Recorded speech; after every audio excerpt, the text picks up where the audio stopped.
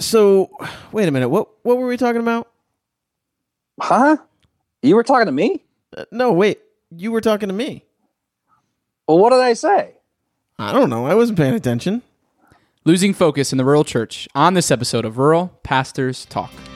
Thank you for joining us for another edition of Rural Pastors Talk, a podcast highlighting the advancement of Christ's kingdom in rural places, just like the town you live in. The rural church is not the baby pool we splash around in before moving on to bigger opportunities. It's not the place we're confined until we can take off those training wheels. And it is not God's penalty box as a punishment for breaking the rules. No, Jesus died for his people. And as long as Christ's people live in rural places, a vibrant, healthy, multiplying presence of his church will be there too.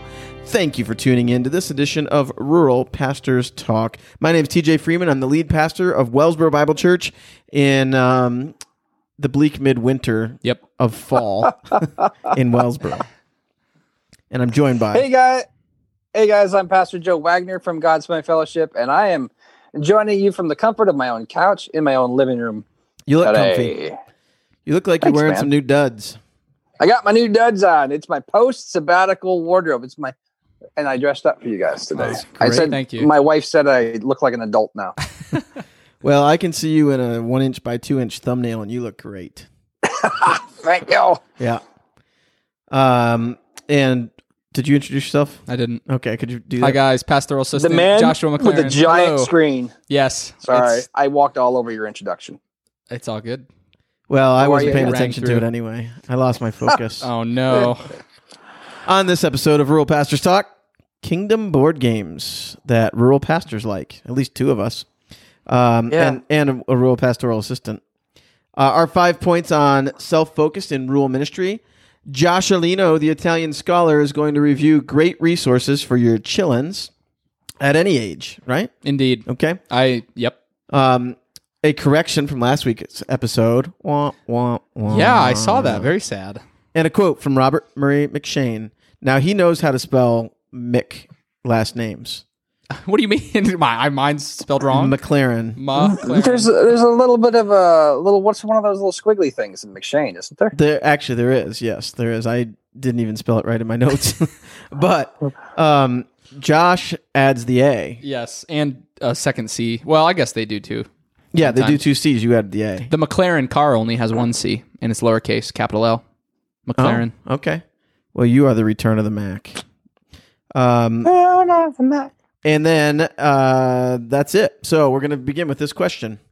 What is your favorite kingdom or world building board game? Are you ready for yours, Joe? Go. Axis and Allies. Axis and Allies. Do you know this game, Josh? I do. I've heard of it. I've never played it. Tell me about it, Joe. It is like Risk on steroids. Okay. I feel like you've shown it to me before. It's like a World War II game where the Axis powers over here and the Allied powers are over here, and you got to take over the world. Is it Risk-like? It's Risk in theory, yeah. Okay. Stratego. Stratego's fun. Yeah. You can't hide out in Australia in that Stratego, though. No. It's my dad's favorite strategy in Risk. It drives me nuts. It's awesome. Build them up in Australia. Seriously. Josh, what about you? Why don't you go first? Oh, I okay. don't want to steal yours. You were going to? I might. Okay. If it's the one I'm thinking of. Well, I'm sure it's way beneath you. Settlers of Catan. No, that's my favorite. It is? Yeah. Oh, I love okay. Catan. I thought you were way Nerds. beyond that. No. I've played a few beyond that, but they're way too much for me. Why do we I call don't it? even know what Settlers of Catan is. Give me the 10-second version. Well, Josh, take it away. You are a tradesman trying to build the best trade city. Yeah. Where's Catan? I thought you'd do better than me, but you didn't. I didn't. No, it's hard. Joe, you have to get 10 points. Yep. That's the 10 victory objective. points. And you get points for building the longest road, building settlements, and then cities. Largest army. So you're essentially trying to build your own little kingdom. Yeah, it's like an empire. Yep. Yeah. Now I So you played. get to smash the enemy and hear the lamentation The before they're women. worst thing you can do to your enemy is annoy them, which happens frequently. Yes. So, Yep. You can play like special cards that you're allowed to steal their resources and. Okay. Yeah. It's a good game. But yeah, I definitely thought you'd be beyond that, Josh. So I did play. It's not a world building game, but it's a bird building game. So it's a game like Catan, where you're like collecting resources, but you're hatching birds.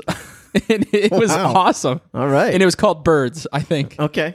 Anyway. Nice. They weren't angry. No. Just normal Nope, birds. just normal birds. Unformed birds. Yes. Did you knit them together in their mother's womb? No. Oh. All right. Well, I did not. Games are fun.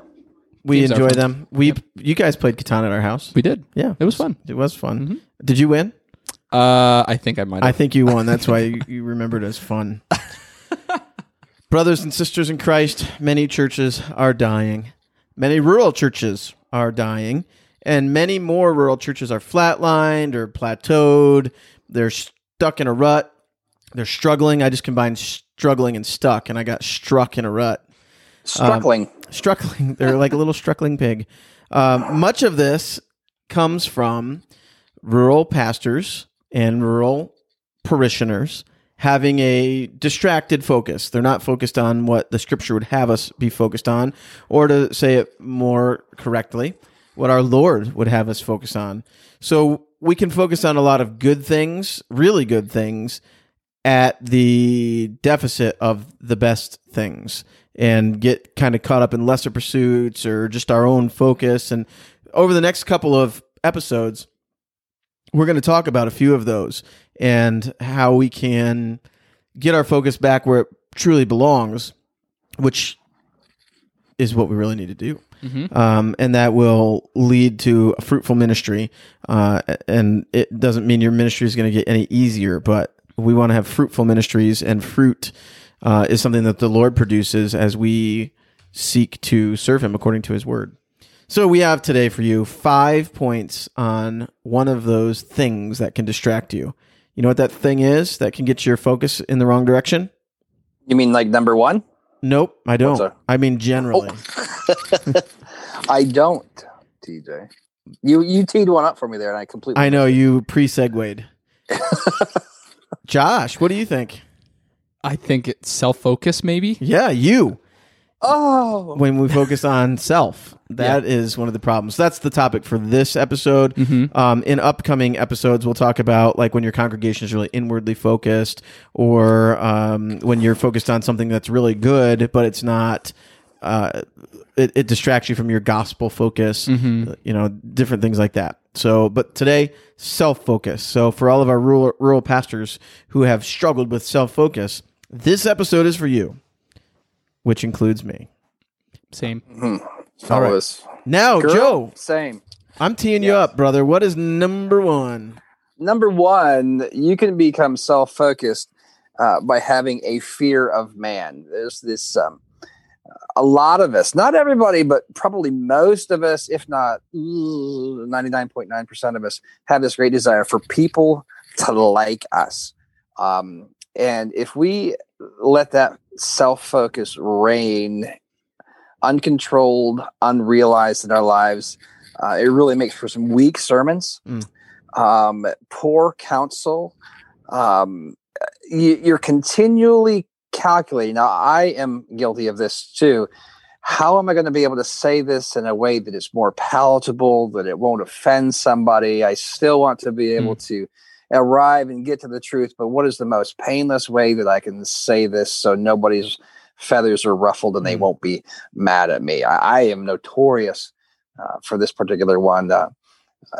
This fear of man and not wanting to offend somebody is one of the ways that I can really kind of get self-focused, and that's not good at all. And I think probably one of the first keys for me, and I think a lot of you out there, is probably to realize that we are inherently geared this way because of our sinful nature and our love for ourselves. So to dive into some scripture. Wait, before you get there, I want to help.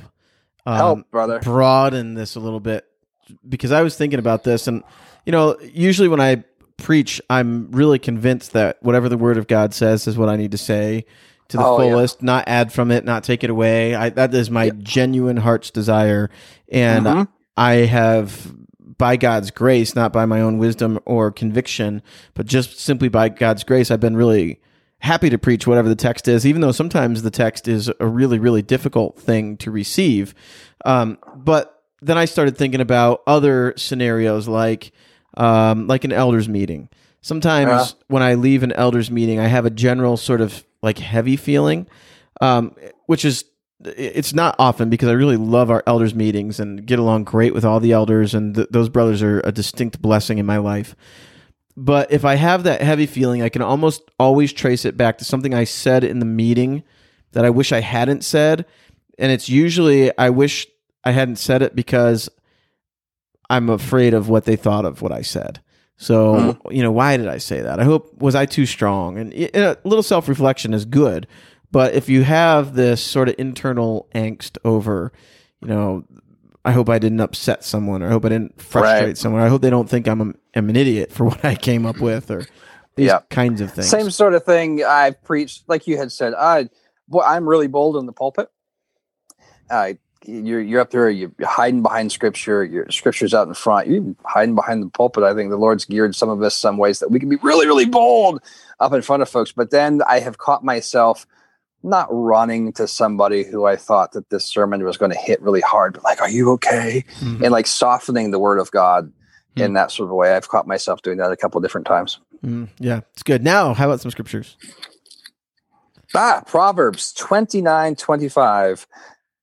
This is pretty pithy, right to the point. The fear of man lays a snare, but whoever trusts in the Lord is safe. It does get right. We don't want to get caught in that snare. No, because things that get snared are in trouble. Galatians 1:10. This is Paul sort of asking a rhetorical question. For am I now seeking the approval of man or of God? Or am I trying to please man? If I were still trying to please man, I would not be a servant of Christ. That hurts. Yeah, that hurts. We do not want to live in fear of man. So, dear rural pastor brother, I know that there are people in your congregation who are not liking some things that you're doing, like your decisions, and you with your leadership team, your decisions on COVID. There are certainly people in the congregation who disagree with that. And just speaking for all of us, none of us pastors know how to lead through this because there's no example. There's no chapter and verse. And there are really convincing biblical sounding arguments on both sides of almost every issue, from masks to meetings. And it's a hard thing to work through. So it can really hurt when, as a pastor, you're trying to do the best to lead the congregation, but somebody lands in a different position and then makes things hard on you as a result of that, through complaints, protests like, well, I'm not doing what you're asking, or I am going to give you a piece of my mind, about just all of these different things that can happen. So if you're somebody who's prone to fear of man, you're now ensnared because your decision-making process is confounded by your own desire for the whole church to 100% like your decision, which is really unrealistic anyway. I think, too, for rural pastors with churches of 30 or 40 or 50 or even 100 or 200, every single one of our interactions seems to carry more weight because, hey, if one family gets mad and leaves, then, oh my goodness, there goes a great big chunk of the body of Christ. And there's a big difference between faces that are looking at you and this faceless crowd. So if somebody were in a mega church, they don't know half the people in the room anyway. But in a rural context, there's a real distinct connection to every person there, and every person really is significant.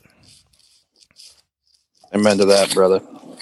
That's the first way that we can get too self-focused. Number 2, anybody? Platforming.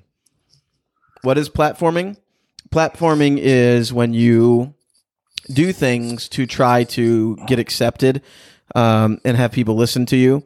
So you're guilty of trying to have a voice that you want people to listen to instead of a message that you want people to hear.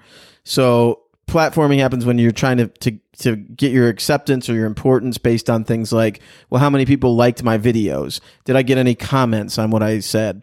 How many people were there on Sunday? So we've talked about this before, where if you go into a meeting with other pastors and you're ashamed to say how many people attend your church, there's a little bit of a platforming issue in there where you feel like I am less important because I speak to fewer people. How many people viewed online, how many people name dropping, these kinds of things are all examples of platforming. By the way, Joe. Yep. You remember the movie Independence Day? I do. What is distinct about the alien's eyes? Do you remember? Will Smith punches one in the eye. Oh, I can't remember. Were they like multifaceted or something? no, that first guy that's running around, he's really fast and he like runs up the walls and things. Okay. Will Smith gets up to him and the guy blinks. You're talking about Men in Black. Yep. I don't like movies. I was like, right when I heard Running on the Wall, and I'm like, that's not an Independence Day. I saw you looking at me weird and I thought maybe he's too young to know what this movie is. Nope. Yep. Yeah, he has gills. That's Gills. how he breathes. Oh, through his eyes. Didn't realize that's what I it was. thought that I would pop that movie in for the family a little while ago. Men in Black? Nope.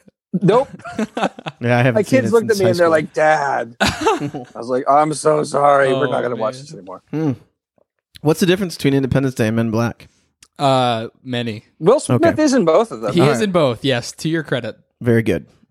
And that is the the full extent of me talking about movies for the day. Platforming. Back to platforming. Platforming, which I'm not doing very well. I wondered, were you going somewhere with that thought? Oh, yes, I was. Thank you for bringing me back to You're that. welcome. Yep. Joe, your image on the screen occasionally like blinks or something. Right there. Just did it. Did you do that? No. Just did it when I was talking about. Is it my glasses, the reflection? No, it's a No, glitch. It's the program. It's a glitch in our thing. But yeah, You know that I only ever talk with my eyes closed, so Yeah. that's there's true. that. But whenever it does that, it reminds me of what I now know are gills in the eyes. I thought it was just that they blink sideways. But anyway, I'm Interesting. sorry for that terrible distraction. Let's get focused. Let's get focused. So platforming is one of those subtle things that nobody wants to do. Actually, that's not true. I have actually heard some guys say, I'm really trying to build a platform because I want a lot of people to hear me because I think what I'm saying is really important. The only part that's right about that is that what they're saying is really important if they're speaking the scriptures and carrying forth the message of the gospel. But we don't need a platform at all. And our effectiveness and our acceptance should not be based on how many people are listening to what we're saying. It's just based on the fact that Christ saved our souls and he called us into his service. We have some scriptures on this one too. Do you know any? 1 John 2:16. For all that is in the world, the desires of the flesh and the desires of the eyes and pride and possessions, is not from the Father, but is from the world. Yes. I can remember a time, and I've done this once, maybe twice, early on in my ministry. It would be like a snowy day, or maybe it'd be like a Sunday, like a holiday weekend Sunday, where there'd be half the people who were there.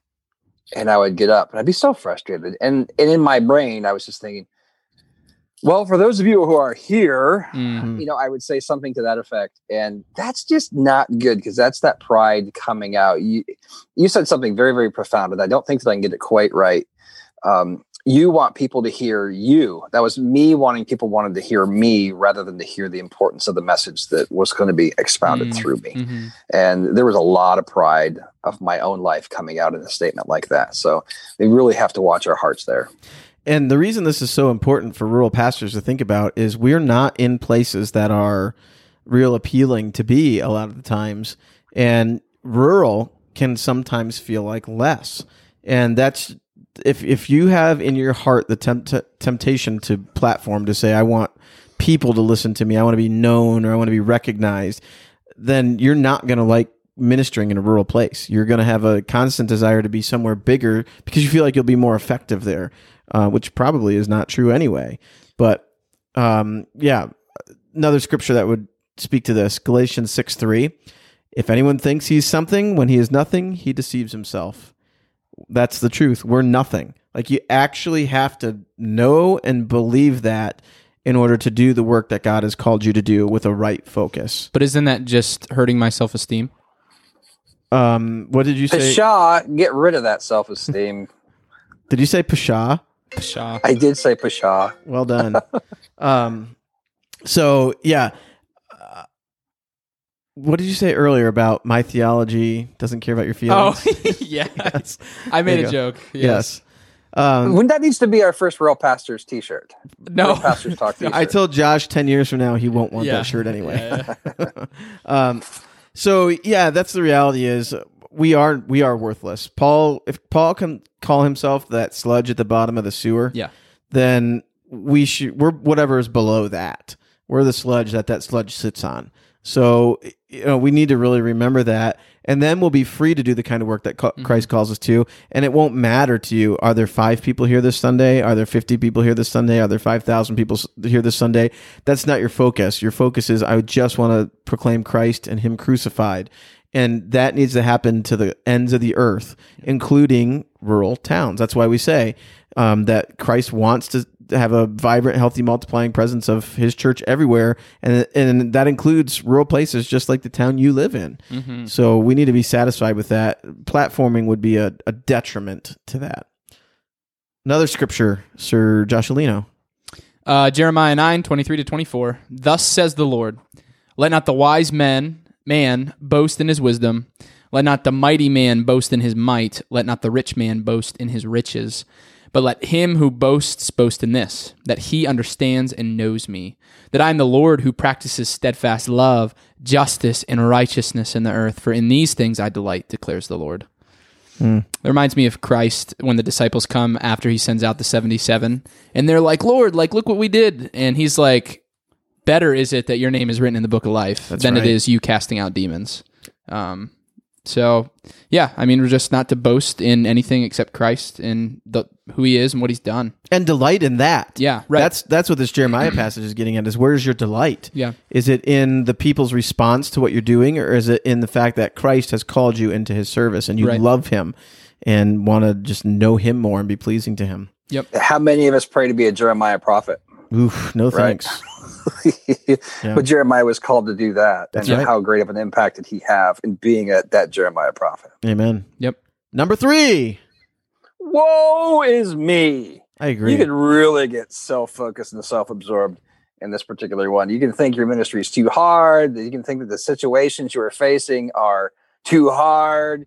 You can long for something else that's not so hard. You can wish that the Lord didn't send you Aunt Nettie, Clara, and Aunt Bev to make life so difficult on you. And along with a dose of piano COVID. player. Mhm. Yeah.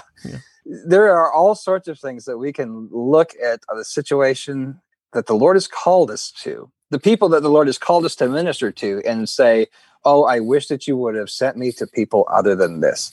And we can just get so wrapped up. We can just become very Jonah-like in that sort of a mindset when we think, woe is me, and get self-absorbed and self-focused and really lose the sight of what the Lord has called us to do. Now think about, like, there's a little community called Westfield. What direction from that is that from us? Northwest? North. Yeah, Northwest, I think.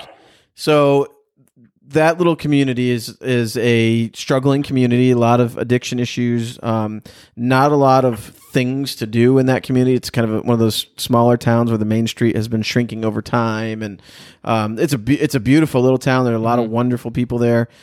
But in that community, there are a couple churches, and I've heard things in not from these brothers, but in situations like this where guys would say, well, if our town were a little bit bigger like Wellsboro, then, XYZ, or if we only had this, or, in Elkland, which is not too far down, well, we don't have a school anymore, so there's no concentration of students to focus on, and that makes it harder to do student ministry, or, you name it. But then you back up further, and you get to Sabensville, where our dear brother Kyle Horton is. There's just a couple hundred people in that town. He said he doesn't know of any young family in that town other than his family, and not because he's not looking. So no matter what your ministry context is, there's somebody who has it harder, which is a bit of a comfort. Like from 1 Corinthians 10:13, there's no temptation that's overtaken you except what's common to man. So just understanding that your plight is the plight of all men. There are things that you're going to be dissatisfied with wherever you live and whatever congregation you're ministering to. And knowing that you're not alone is helpful in that. But more than that, it's just recognizing that there is no perfect place from which to minister. That's the reality. So we can't be thinking of ourselves or our contexts or our churches or anything like that as, if I only had this, if I only had that, or if I only didn't have to deal with this or that. COVID is go ahead, Joe. I was going to say, it's almost like we're trying to make our own little heaven on earth. And Peter tells us in 1 Peter 5:10, he says, after you have suffered a little while, the God of all grace, who has called you to his eternal glory in Christ, will himself restore, confirm, strengthen, and establish you. The Lord is the one that's going to give us the heaven that we only deserve because of him. So there's no sense in trying to make something perfect down here. That's right. You strive, you work, you minister where the Lord has placed you, and you see the opportunity in the people that the Lord has given to you, even the difficult and the tough cases. When you look at those difficult and those tough cases and those hard-bitten, some of them are hard-bitten and stubborn. What a great opportunity for the Lord's glory to shine through there, a great opportunity for a victory for the Holy Spirit. And he has called you to be part of that victory, to communicate the gospel to them, to communicate the truth to them. So stay at it. Nobody is a lost cause when it comes to that. All things are possible with God, and continue to work and continue to pray. Now, at the same time, we're not casting our pearls before swine, and there are wolves in amongst the sheep as well. But this is the work that he's called you to do. And Peter himself says it's going to be a struggle. That's right. And really what we're trying to say is not to ignore problems or issues, but to deal with them in a God-honoring way. Because if you start thinking about them unbiblically, like with the woe is me, instead of, this is the lot that's been entrusted to me, you're going to struggle to do what God's called you to do, and you're just going to want out. You're going to feel like you're too tired. You're going to feel like you can't. You're going to feel like the situation's impossible. And you can use the classic line that I'm probably going to step on somebody's toes with here. I just led that congregation as far as I could, and then they couldn't accept my leadership anymore, so we had to find another leader. Yeah. That's a common thing that is said.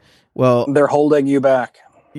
Ultimately, that is kind of what you're saying is, I've done my best. Right. They'll take no more, and then you kind of use the excuse of they would do much better with somebody else.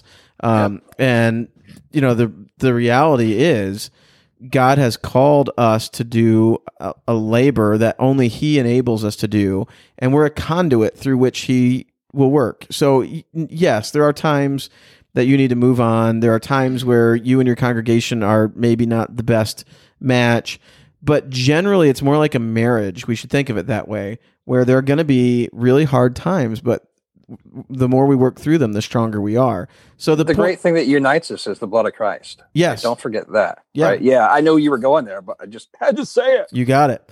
And then if you think about it, like tiredness, I have caught myself saying I am more tired this year than I've ever been. It's just, normally in ministry things ebb and flow, and there are seasons where you can kind of catch your breath, and there are seasons where you go at a pace that requires you to need a season that will enable you to catch your breath. Since COVID, there's been no breath catching. It's just been this weird uphill march. Mm-hmm. And it's challenging. So I catch myself saying I'm more tired than normal. And I don't want to think that way, because that gets to the woe is me, instead of realizing the Lord called me to this service for such a time as this. He put me in my mother's womb at just the right time. He called me into ministry. It's not because he needs me at all. I have no special gift to give him. In fact, I have nothing to give him except that which he has given to me. But I can't look at my situation and think, well, coronavirus has made it harder, or, I'm more tired, or these kinds of things. I instead just need to think, God has called me. He who called me is faithful. He's way more faithful than me. He's going to hold me fast. And it's just the woe is me language only compounds my trouble. And if I don't shut that up in my head, it will be actually exacerbating the issue instead of getting through it. It's almost like you're thinking some of the same thoughts that Paul might have been sharing in Romans 8:18 when he said, "For I consider that the sufferings of this present time are not worth comparing with the glory that is to be revealed to us." Yes, and an excellent segue as always. First Peter 5:10 is similar, only it points us to the end. It says, well, in a similar way, but it points us to the end with giving the strength for today. So it says, after you've suffered for a little while, the God of all grace, who has called you to his eternal glory in Christ, will himself restore, confirm, strengthen, and establish you. Man, that is going to be so sweet. Imagine Jesus himself coming to you and restoring you, confirming you, strengthening you, and establishing you. He did that with Peter, and it took a man who had just denied Christ 3 times and turned him into a martyr. This is what the confirmation and strengthening and establishment of Christ does. It changes everything. And after we've suffered and struggled in this life for a season, Christ is going to make it all worth it, exponentially so. Point number 4, one of the ways that you can become too self-focused. Personal idols. Your own personal idols want to be worshipped. I guess I'll share with everybody out there on this one. My wife says I have a very addictive personality. The Lord has spared me and saved me throughout my life because of that. I can become very, very singular focused. Once I get laser focused on something, that's where I apply a lot of energy to. Through this time, the stressful time, when many of the times in ministry and pastoring, counseling, evangelism, whatever it is, where, like you had described, it's difficult, it's hard, it's this upward slog. I found myself finding places and things where I did not have to fight that battle. So I was running away, and I was running away to some personal idols. Throughout these last 2 or 3 months, election coverage and what's going to happen has become a personal idol of mine in one way, shape, form, or another, where rather than spending time in devotion or in prayer or any of the great and godly things that I could have done that, I would bounce into Twitter and see what whoever said, just looking for that next little dopamine hit. And like election coverage has become a personal idol of mine. Another one, just to share, it's kind of related to that. We have mentioned a couple different times that we all like to shoot and we like guns, but obviously we're very, very safe with those who like to hunt. But this next president who's coming in, we live in the rural area, right? Everybody says, oh, he's going to outlaw this or he's going to outlaw that. Ammunition is going to be hard to come by and find. So I would find myself on this hunt for more ammunition online that I could go and buy, to the point where that would kind of become a safe spot for me. That would become an idol for me. Now, I'm just bearing my heart. Those were a couple things in my own life that I've been able to, I'm working on overcoming, have overcome, that have become places of idols. And they're kind of odd, but I think that there are many, many different sundry areas where we can all find little idols that we run to that take our focus off the greater and most important thing, and we lose our focus that way. Including idols like our comfort, like some of the things that we've mentioned, the approval of man and those kind of things, they're totally in there as well. So yeah, if we're giving into these idols all the time, we are not going to be effective ministers of the gospel, and our focus is on us and the things of this world instead of the Lord, which is not good according to the 10 Commandments, eh? No, absolutely not. The Lord tells us, you shall have no other gods before me. You shall not make for yourself a carved image or any likeness of anything that is in heaven above or that is on earth beneath or that is in the water under the earth. I mean, he's covering everything here. Mm-hmm. When the Lord uses language like that, this is his device of saying whatever it is, right? Whatever time that you're living in, you shall not bow down to them or serve them. For I, the Lord your God, am a jealous God, visiting the iniquity of the fathers on the children to the third and the fourth generation of those who hate me, but showing steadfast love to thousands of those who love me and keep my commandments. There's a promise that comes along with that. You shall not bow down to them or serve them. For I, the Lord your God, am a jealous God. Who was it that had said, we're all worshiping something? We got to find out what it is that we're worshiping. Are we worshiping the Lord, or are we worshiping our comfort? Are we worshiping our personal idols? Are we worshiping our wealth or our hobbies? or our jobs or our wives or our kids. All of these things we can come in our lives before the Lord our God. And he tells us very first thing in his list of 10 commandments not to do that. Absolutely. And this isn't the exact quote you're going for, but Martin Luther did say, whatever your heart clings to and confides in, that is really your God and your functional savior. And you talked about that. I turn to this space when I get stressed or when I'm struggling or whatever. I try to distract myself or I focus on something else. Those things can quickly become our gods, whatever we're bowing down to. There are a couple other quotes we have here. One is from the Spurge. He would be very disappointed in both of your chins, by the way. Well, are you just saying my multiple chins? No, your chin and Josh's chin. Those the bear, the bear, naked chins. naked little chin and cheeks. Yep. I've not shaved since the Spurgeon episode. You actually we did. haven't? Mm-mm. Oh my goodness! I felt so convicted. You're gonna look like Scott sooner or later. Yeah. Scott's got a good beard. He does. Very So, glorious. Spurge said, "Nothing teaches us about the preciousness of our Creator as much as when we learn the emptiness of everything else." And this is what happens when we give into these idols. If you want if you want the approval of man, if you want your comfort, if you want, this. You have this vision in your mind of the perfect family or the perfect house or whatever, all of these different things, they will leave you empty. In fact, there is nothing in your life right now that you can be sure will be there when you get home except for Christ. That's it. Talk to Job about it. Everything can be gone that you love and treasure in a moment. And we put so much confidence in these things. I love my family dearly, and I can't imagine life without them, but I can't idolize them because if I put my comfort and my hope there and the Lord does choose to take them, I won't know what to do. I'll be lost. And that is not true of a Christian because we are those who have been found. We are those who are finding our full satisfaction in Christ alone, able to say like Paul, to live as Christ and to die as gain. We need to have our full satisfaction and confidence and comfort in him alone. Otherwise, we do have idols. I think that leads us actually to point number 5. Self-focus is exhausting because sooner or later you're going to run out of self. There's just, and I'll share this again with you. You had mentioned how difficult COVID has been piled on top of the difficulties of ministry. And I think one of the things that led me to exhaustion was probably me running to those other things, me running to myself rather than running to the Lord my God to find joy in him.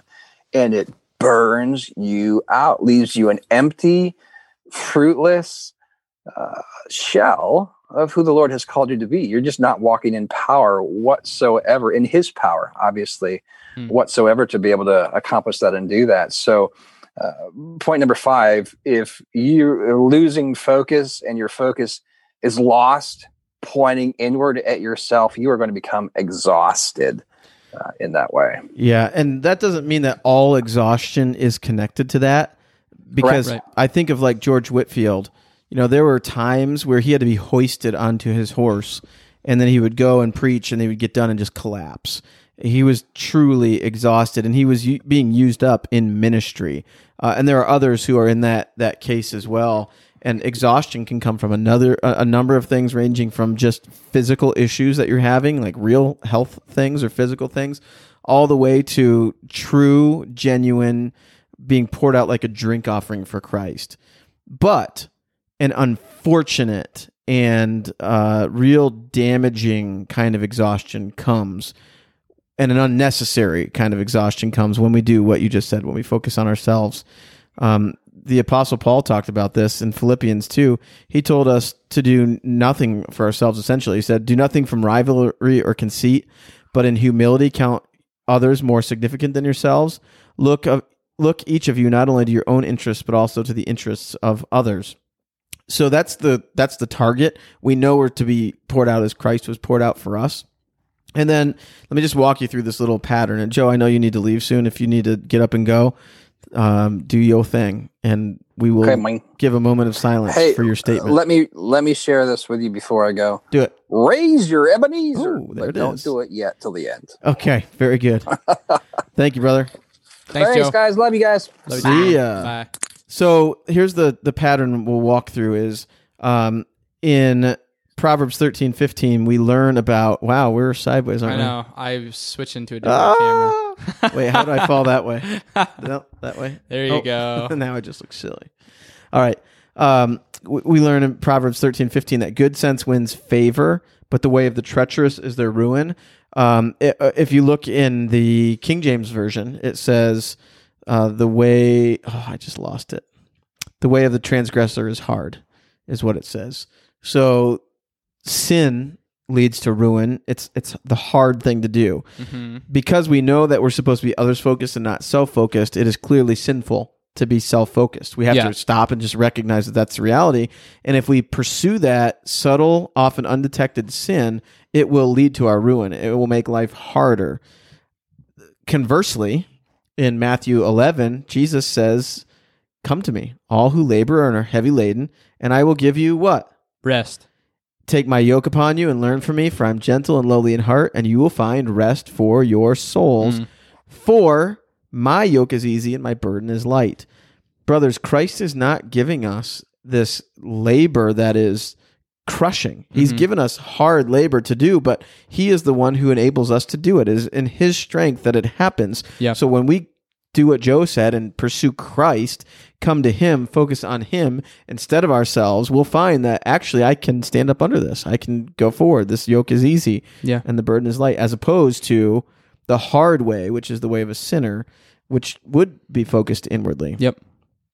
Anything else you want to say about that, Josh? Galatians 2:20. Paul just, this cry, he's been crucified with Christ. It's no longer I who live, but Christ who lives in me. In this life I now live in the flesh. I live by faith in the Son of God who loved me and gave himself up for me.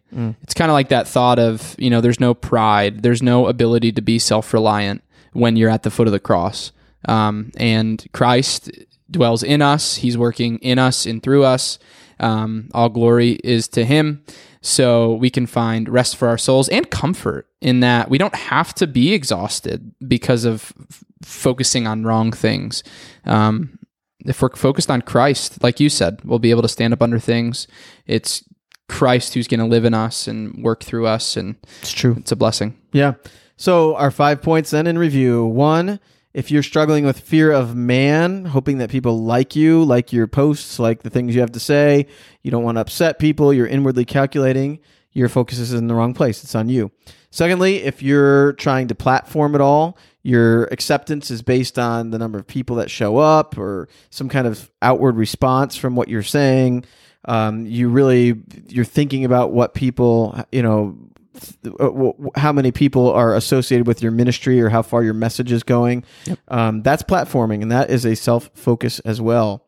Number 3, if you are thinking, woe is me, if only I had this, or if I didn't have to deal with that, or I'm so tired, you need to stop thinking that way, because that is an inward focus that really relies on your own strength and your own values.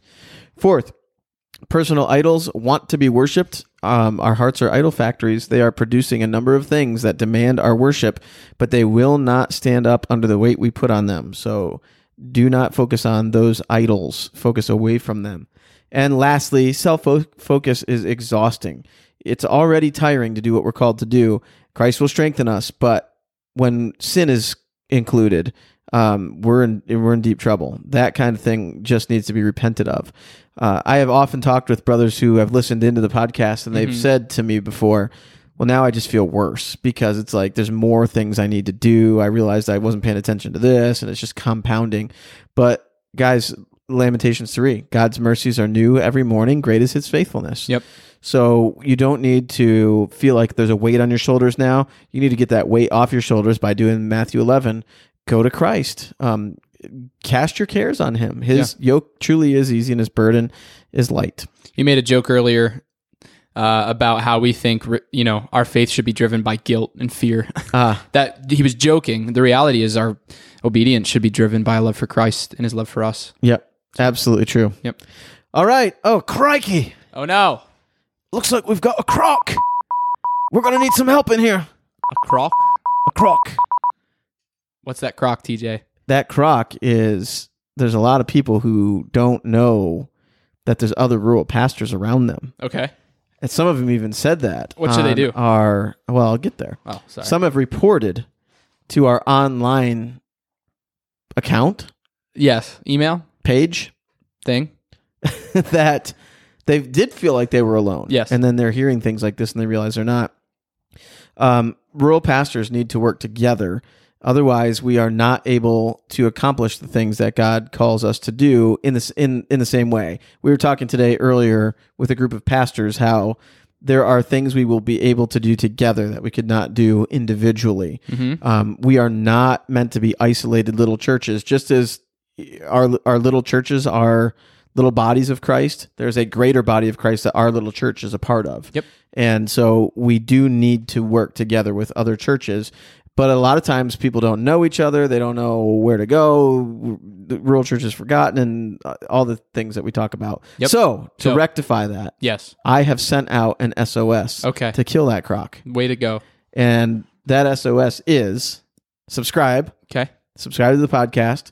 That way you get the content fresh every day. But also Al Go Rhythm, our friend, he goes out into the world and identifies us to other people. Yes.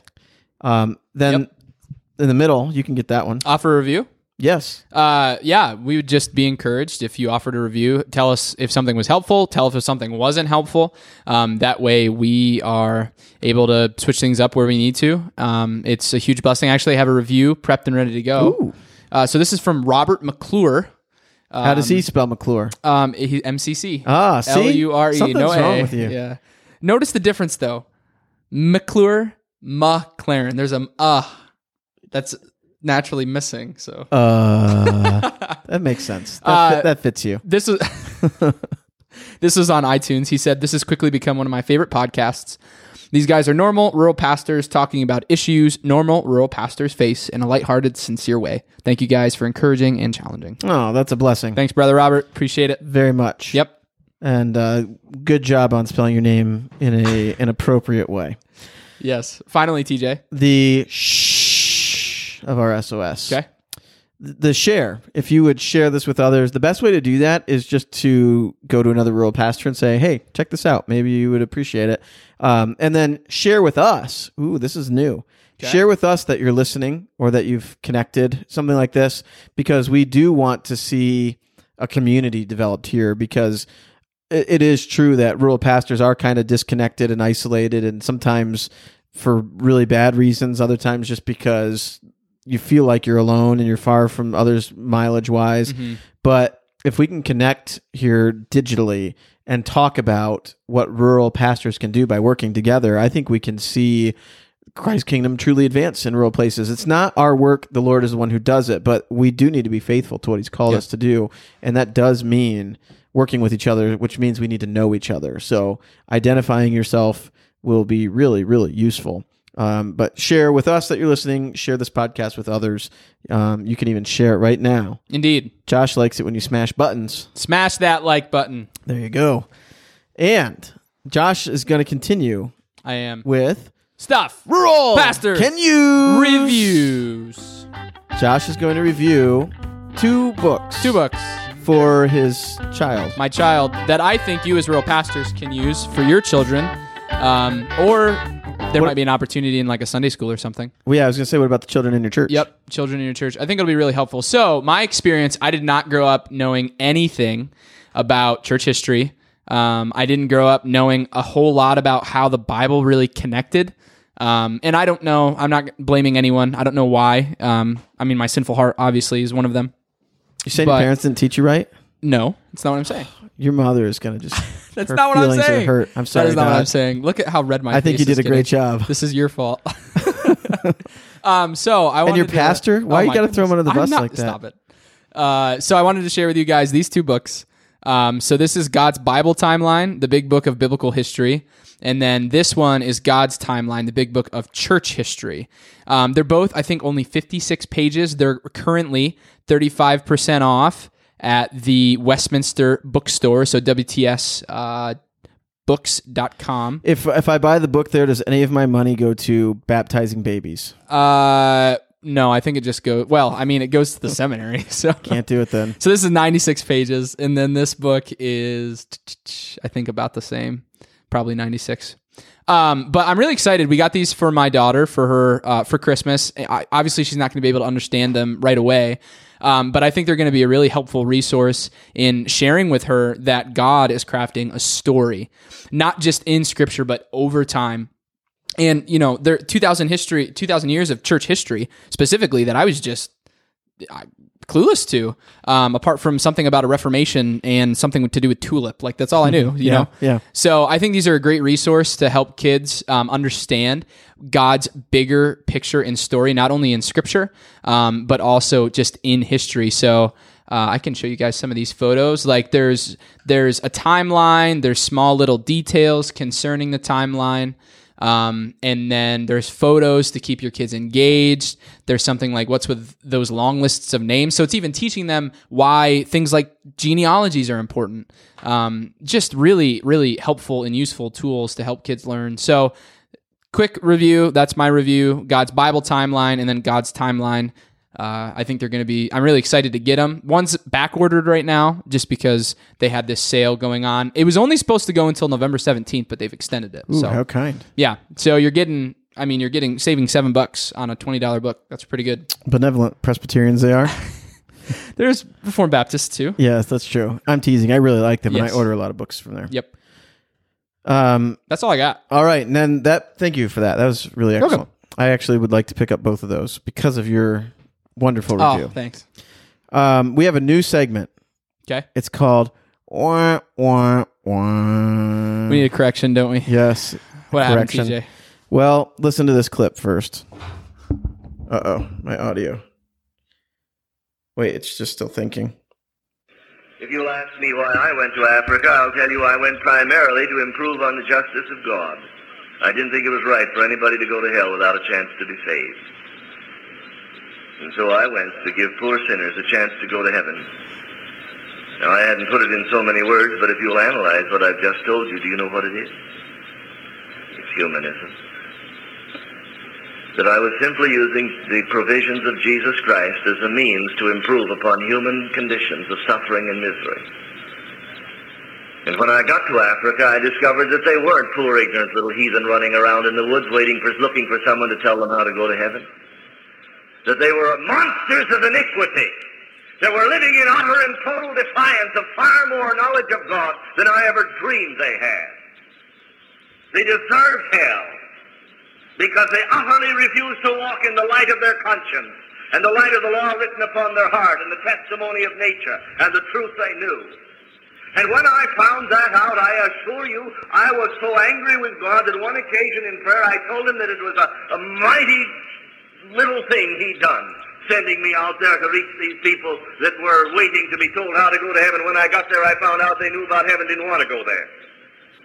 And that they were loved their sin and wanted to stay in it. Okay, I'm going to stop there. Wow. You can listen to the rest of that. So who's that? Well, last week I told you that was Leonard Ravenhill. Yes, that didn't sound like Leonard Ravenhill. No. Close. Yeah. They remind me of each other a lot. Yeah. So I mixed them up. That is Paris Reedhead in his famous sermon, 10 Shekels in a Shirt. Okay. That I mistakenly attributed to Leonard Ravenhill, and I repent in dust and ashes. And if you're wondering, is that sound doctrine I'm hearing? You should go listen to the rest of the sermon. And then you can answer that question for yourself. And wait until you hear him say, for 10 Oh, wait, I got to say it again. I said shekels. For 10 shekels in a shirt. Once he says that. Cool. Yes. It'll go right down your spine. Thanks for that. And then you'll go share the gospel with somebody. Like that So that's the correction. That's the new segment. I hope we don't have to play that. No, that's nope. Throw that one away. Yes. Well, no, we'll definitely have to do it again. I think I make mistakes every time. Yes. You want to close us out with a quote? Yes. This is from a brother named Robert Murray McShane. McShane. Yes. Okay. Without an A. Live near to God, and all things will appear little to you in comparison with eternal realities. Very true. So, dear rural pastor brother or rural ministry role sister, whoever's listening to this, find your strength in the Lord. Live close to Him, and the Lord will strengthen you. And you will absolutely see things as they are and be able to do what he's called you to do. Amen. That's all I got to say about that. All right. Well, I guess we're out of here. Yeah, our episodes are getting longer again. I know. Sorry, Corey. Well, goodbye. Bye, guys. Do what Joe said earlier and raise your... I can't even say it. That pen is... You know what that is? No. Okay. Well, we would love to hear from you. Yes. If you would please email us at... realpastorstalk@gmail.com. It's realpastorstalk@gmail.com. And don't forget the P is silent. Indeed.